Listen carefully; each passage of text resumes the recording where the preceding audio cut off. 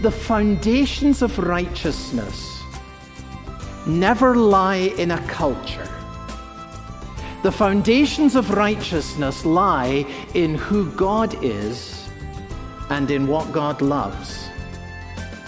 You're listening to Open the Bible with Pastor Colin Smith. I'm Steve Hiller. Glad you're with us. And Colin, I think it's good to be reminded of that, because I think that there are some of us who will take a look at this culture and we will think that it's heading in the wrong direction and going that direction quickly. And we want to fight back against that. We want to stand against that. But we feel like we're just on the losing side. Oh, I think that's what Christians generally are feeling, isn't it? That there's a lot of change that is going on, and despite some very good things that we can see, it's evident that there's a very substantial movement in our culture away from faith. And then the question is, well, what are we to do about that? And that can feel very discouraging. You know, are we losing the battle and all this kind of thing? Well, we have that directly addressed in Psalm 11. When the foundations are destroyed, what can the righteous do? Now, it's not one of these kind of throw up your hands and say, well, what can the righteous do? It's hopeless, you know, we're just defeated. It's when the foundations are destroyed, what can the righteous do? And then there's an answer. And Psalm 11 gives us the answer, and that's where we're headed today. Well, let's not wait any longer for that answer as we continue the message, how to pray when you feel like giving up. Here's Pastor Colin. Let's ask this question. Did Jesus ever have the experience of having to resist the well-meaning advice of a friend? Does Jesus know what it is to have to challenge these kinds of voices of fear and even of frustration? And the answer to that, of course, is absolutely yes. He's gone through all kinds of testings just as we have. I can think of at least two occasions when Jesus had to do this, to challenge the voice of fear and frustration from a well-meaning friend. One that's perhaps less well known is in Luke chapter 13 and verse 31. Some Pharisees, we're told, came to Jesus and they said to him, "Get away from here, for Herod wants to kill you." Isn't that interesting? Of course, most of the Pharisees were enemies of Jesus, but not all of them. Some of them obviously were well disposed towards him. Remember Nicodemus who came to Jesus at night? And here are some Pharisees who clearly value Jesus and value his ministry, and they're giving him some inside intelligence. They know that Herod's after him. And they say, hey, Herod's going to kill you. You better get out of here. Flee like a bird to the mountain, you see. And it's the well-meaning advice of friends. We're for you, Jesus. That's why we're telling you this. And, of course, Christ had to challenge the voice of fear and of despair. And he said to them, "Go tell that fox, behold, I cast out demons and I perform cures today and tomorrow, and on the third day I will finish my work." I love that. In other words, I'm not going to go anywhere. I'm just straight on with what I'm doing. I love the way he says, "Go tell that fox." I mean, that's hardly sort of appeasing your enemies, is it? You know, tell Herod, he's a fox. But of course, the other occasion when Jesus had to challenge the well-meaning advice of a friend, and you'll have thought of this one, many of you already, much better known. Peter confesses that Jesus is the Christ, the Son of the living God. And then Jesus begins to tell his disciples that he must go to Jerusalem, he must suffer many things, he must be killed, and on the third day he must rise from the dead. And you remember what Peter said? "Far be it from you, Lord, this shall never happen to you." Jesus, you crucified, he's saying. Oh, we love you. We need you. That is the one thing that can never, never happen. And remember what Jesus said to him? "Get behind me, Satan." So Jesus experienced a temptation that was shot at him from Satan through the very words of a friend who wanted to be protective of him and had no real discernment as to what the actual calling of God was in regards to his life. H.L. Ellison, a great biblical scholar, has said this really, really well. He says, "The love of your friends will often create your most subtle temptations." That's worth remembering. The love of your friends will often create your most subtle temptations. There will be at different points in life people who care about you very, very much, and they'll perhaps be the first to say, "Well, now what's the point in carrying on? You know, this is taking a toll of you, nothing good will come of it." And these words go into your soul. And you need to challenge the voice of fear and the voice of frustration. That's what David does. He says, now look, in the Lord I take refuge. So how can you say to me, dear friend, flee like a bird to the mountain? How can you say, since I'm taking refuge in God, how can you say, if the foundations are destroyed, what can the righteous do? So here is the first way to pray, and it's crucial. That's why I've taken the largest amount of time on it.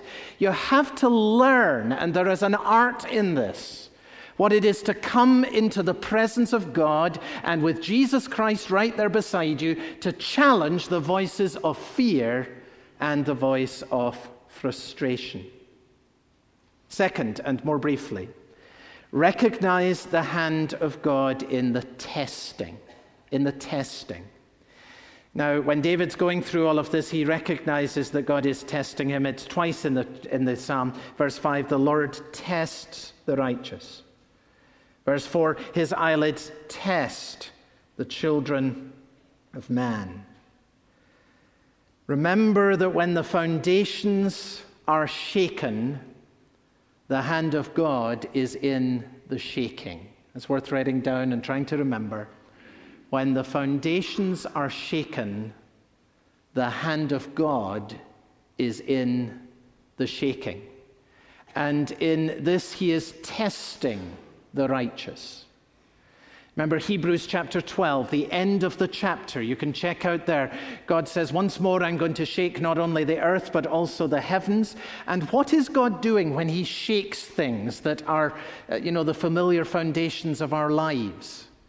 Well, when he does that, he shakes the things that are created, he says, so that the things that cannot be shaken will remain.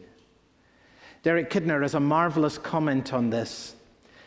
He says, the collapse of what is built on sand may be distressing. And I'll just pause there for a moment, so just take that in. Here's this huge, marvelous house, and it's built on sand, and now this shaking comes and the whole thing collapses. That's very distressing. It's a beautiful house. He says, the collapse of what is built on sand may be distressing, but it can also be a beginning. That's powerful.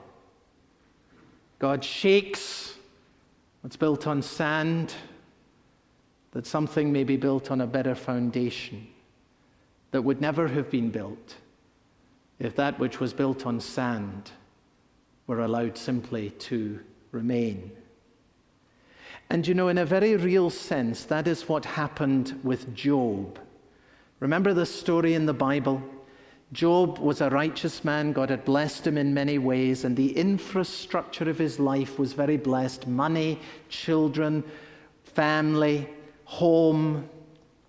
And you remember that in one day, the whole infrastructure of Job's life was hit with multiple disasters. It all happened in a day. And his wealth that was represented by flocks and by herds was completely plundered. The Sabaeans came, took all these flocks and herds off. In the same day, a mighty wind comes, and this marvelous home completely collapsed. And what is even worse, his children, all of his children, were inside the house at the time, and every one of them died in the rubble. It's the story of Job. And so suddenly, all of the infrastructure, all of the good gifts of God on which we naturally depend, all of the things that we think of as being foundational to life in this world, home, family, business, income, it's all gone. And Job's wife says, why don't you curse God and die? See what she's saying? Now, what's the point? Everything that we've lived for here, everything that we've worked for here is gone. And so obviously God has it in you. His bow must be bent and his arrow must be pointing in your direction. What's the use of faith? What's the use of keeping on, pursuing a righteous life? Job, you are a righteous man, but when the foundations are destroyed, what can even the righteous do? Curse God and die. And it comes from the person right next to him. And don't you think when the person he loved said that it must have gone through his ear and right into his soul? How can you say to my soul?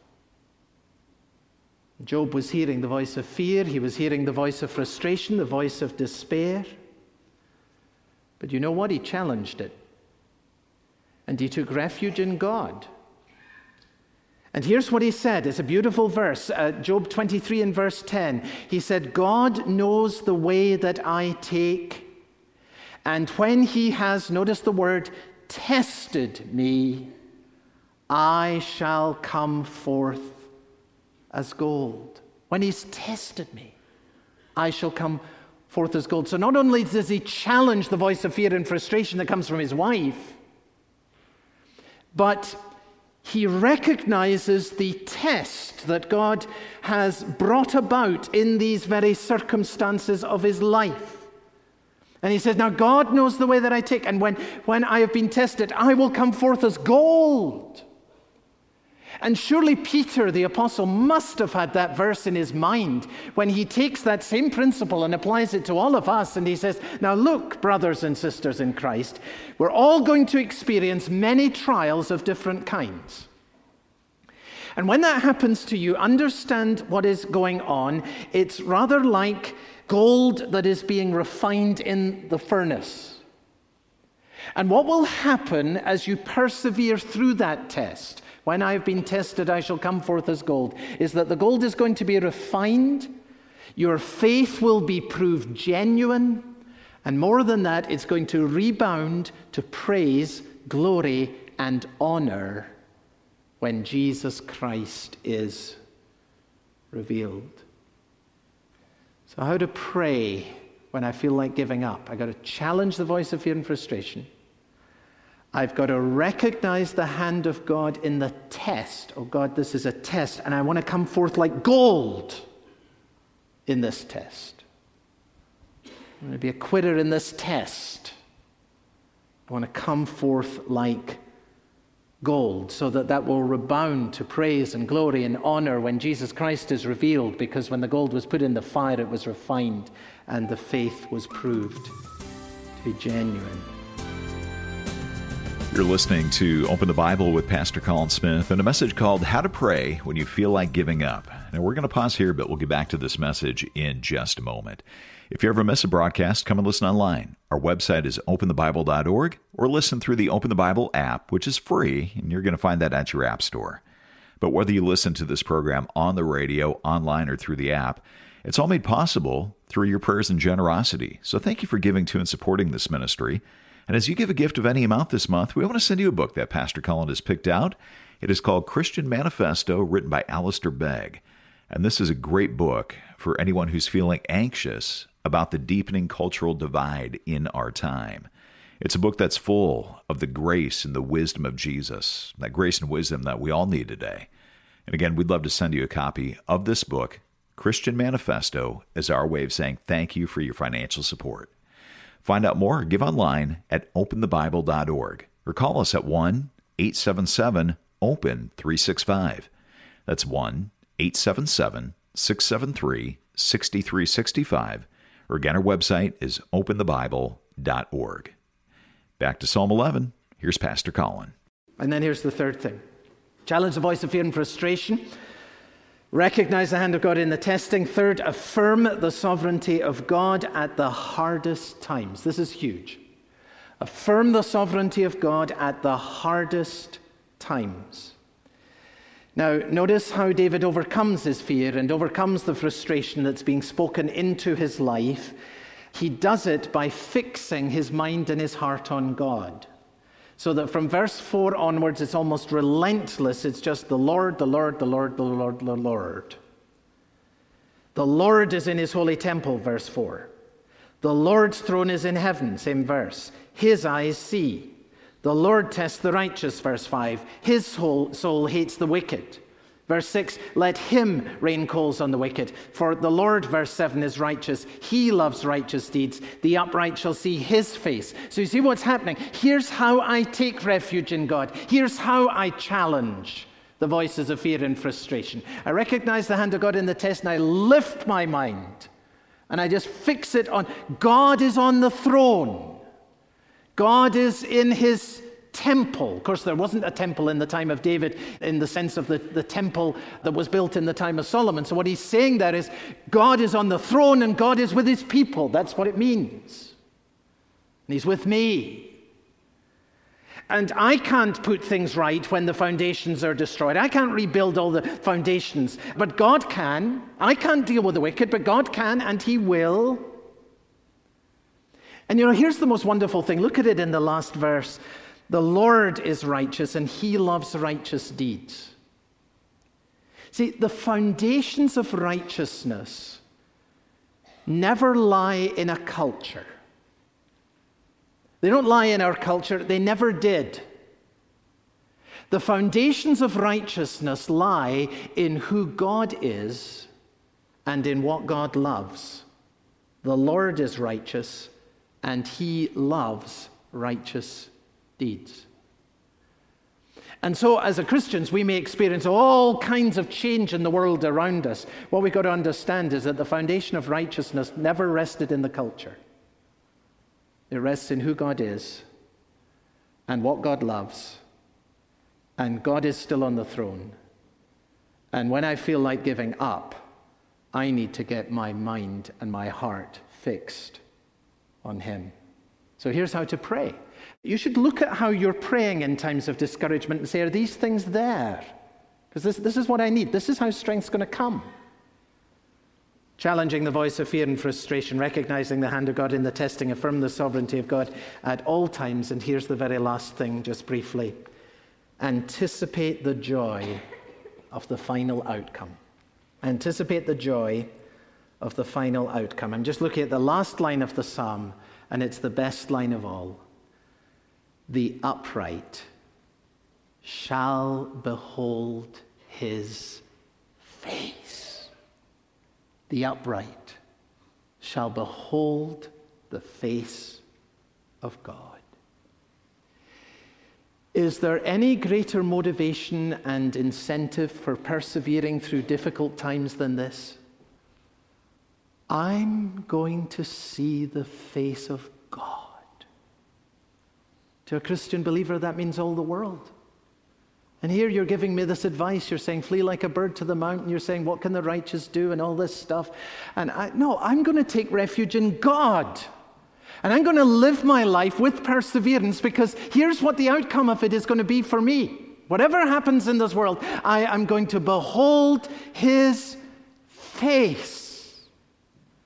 And if you're a Christian, if you're in Jesus Christ, that's going to be the glory, the greatest joy. That's the outcome. That's the beginning of all the joys of eternity for you. I shall behold his face. One story, and then we're through for today. And it's a true story and a beautiful one. About a British man by the name, now get this, by the name of William Montague Dyke. When you're called Smith, you sometimes think, William Montague Dyke, that's a name. Well, here's the true story of William. He was blinded in a sad accident at the age of just 10 years old. Very brilliant. He went to university, and working through the disadvantages of his blindness, he graduated with very high honors. While he was in school, William fell in love with the daughter of a high-ranking British naval officer, and the two of them became engaged to be married. And shortly before the wedding, short time before, William had the opportunity of eye surgery that had the potential to restore his sight, but it was a one-shot deal, and he knew that if the operation should fail, he would indeed be blind for the rest of his life. He has this operation, and of course immediately after the operation, eyes swathed in bandages, and because it was only a short time until the wedding, William insisted on keeping the bandages on his face until the day of the wedding. If the surgery was successful, he wanted the very first person he saw to be his bride, standing beside him. Well, the day of the wedding arrived, and the guests assembled to witness the couple taking their vows. William is standing next to his father, and next to his father is the doctor, the surgeon who had performed the operation on William. The organ trumpets the wedding march. The bride walks down the aisle at the front of the church. And can you picture this? As soon as she arrives, the surgeon whips a big pair of scissors out of his pocket and starts cutting away at these bandages. Can you imagine the tension in the cathedral? And everyone in the room holding their breath, waiting to see, would William actually be able to see the woman who was standing in front of him? And as he stood face to face with her, the whole crowd in the congregation heard one sentence just echo through the whole place as William said, "You are more beautiful than I had ever imagined." Friends, one day you are going to behold the Lord's face.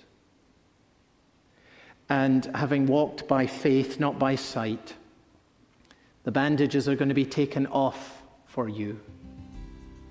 And you are going to see that His glory is greater than anything that you had ever imagined. And when you stand in His presence on that day and you behold His face, you will be so glad that you persevered.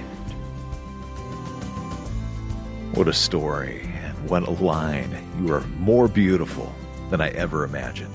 And just think, if you know Christ as your Savior, one day you will see Him face to face. Powerful reminder from Pastor Colin today that we persevere in prayer when we feel like giving up because we can anticipate the joy of the final outcome.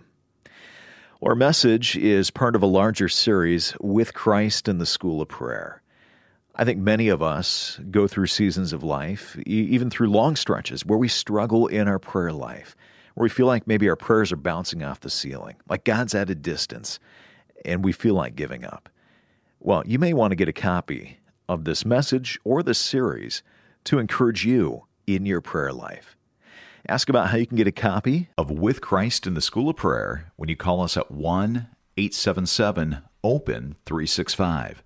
That's 1-877-673-6365, or you'll find ordering information at our website. Just come to openthebible.org. Well, Open the Bible is able to be on the station because of your generosity. Being listener-supported, it is your financial giving that keeps this ministry strong. So thank you for supporting Open the Bible. And as you give a gift of any amount this month, we want to say thank you by sending you a book written by Alistair Begg. It is called The Christian Manifesto. And Colin, how might we benefit from reading this book? Well, the Christian Manifesto sets out what Jesus Christ calls us to. I mean, what are we to be in this world? What are we to promote in this world? What are we to do in this world? What are we for in this world? That's the heart of what Jesus is teaching us in the Sermon on the Mount, or in Luke's version, it's called the Sermon in the Plain. And Alistair draws out this teaching of Jesus in a wonderfully winsome and applied way. It's so practical, it's so full of grace, and it's so helpful and so encouraging. At its heart, what we're called to is a life in which we love those with whom we radically disagree, speak with gentleness and kindness at all times to all people, and to focus first on dealing with our own sins rather than with the sins of others. Now, that's very different from much of what we see around us, and yet it's the life that Jesus calls us to pursue. And in pursuing that life, Christians are going to shine like lights in the darkness that's around us. Well, we would love to send you a copy of this book, The Christian Manifesto, as our way of saying thank you for financially supporting Open the Bible this month. You can call us at 1-877-OPEN-365.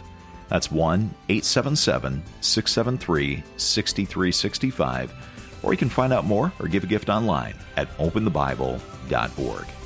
For Pastor Colin Smith, I'm Steve Hiller. Thanks for listening, and I hope you'll join us next time.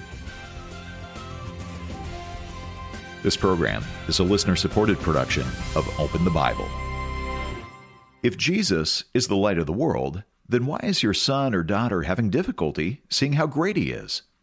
Find out next time on Open the Bible.